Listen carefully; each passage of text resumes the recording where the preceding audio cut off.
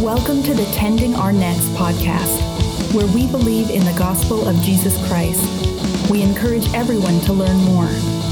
We work to equip believers to share their faith with everyone they know.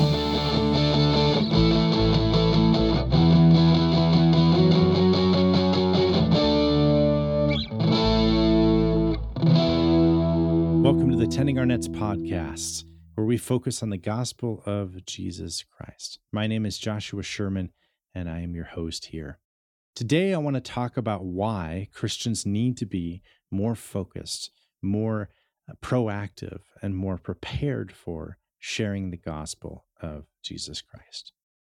The first reason I can think of is very simple. We want to see more people go to be with God in this next life.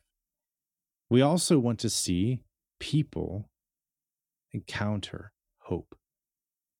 True, lasting, deep hope is something that only God can bring, and we want to bring that hope into the world. We also want to help out, right? You think about the different kinds of needs that people have, whether they are facing broken relationships or addictions or unemployment. These are all things that we can practically do things to help with. But we can also help in bringing about a renewal of their life, a recentering of their life around who God has created them to be, around the hope that they can have, the freedom that they can have because of what Jesus has done for us, because of who he is, because of who we are in faith in Jesus. Why do we need to share our faith? This is our calling, right? I know that, as Christians, we're probably all pretty aware of this, but, we have verses that we look at the end of the Gospels, at least in Matthew and I believe in Luke, where we see Jesus saying, go to all the world, preach the gospel, make disciples of all people, and baptize them in my name. That is our calling. That is our mission. That is what we are supposed to be doing. This is also how we most effectively go about spiritual warfare. So now I know most of us probably think of spiritual warfare and we think of something like intercessory prayer, or we think exorcism, oh, the exorcist. Well, maybe I don't want to do that, right? And so we just kind of set down the armor of God. We think only really about how to maybe protect our lives, our loved ones, the things that we have, and that's about as far as we tend to go with spiritual warfare. But we are really called to go on offense. And I think in order to do that, we need to recognize what our offensive weapons really are. If you look at the New Testament, one of the things that was really fascinated me recently is recognizing the Word of God actually doesn't refer to Scripture very often in the New Testament. There are a couple passages where it might, right? When you talk about all Scripture being God-breathed, right? That's something we can talk about there. But really, most of the time, when you see the phrase "the Word of God" or some of these slightly different versions of this, it refers either to Jesus or to the gospel itself, to proclaiming the gospel itself, right? So I would propose when we see Paul in Ephesians 6 talking about putting on the full armor of God, and that full armor includes the one offensive weapon in that list, the sword of the Spirit, which is the Word of God. What Paul is saying is the sword of the Spirit, which is the proclamation of the gospel of Jesus Christ. This is how we go on offense. This is spiritual warfare. And this is why Jesus can look at Peter and say, on this rock, I will build my church, and the gates of hell will not prevail against it. Gates are defensive. Prevailing simply means standing, right? They're not offensive weapons. Hell has gates, and we are coming for them. But how do we do that?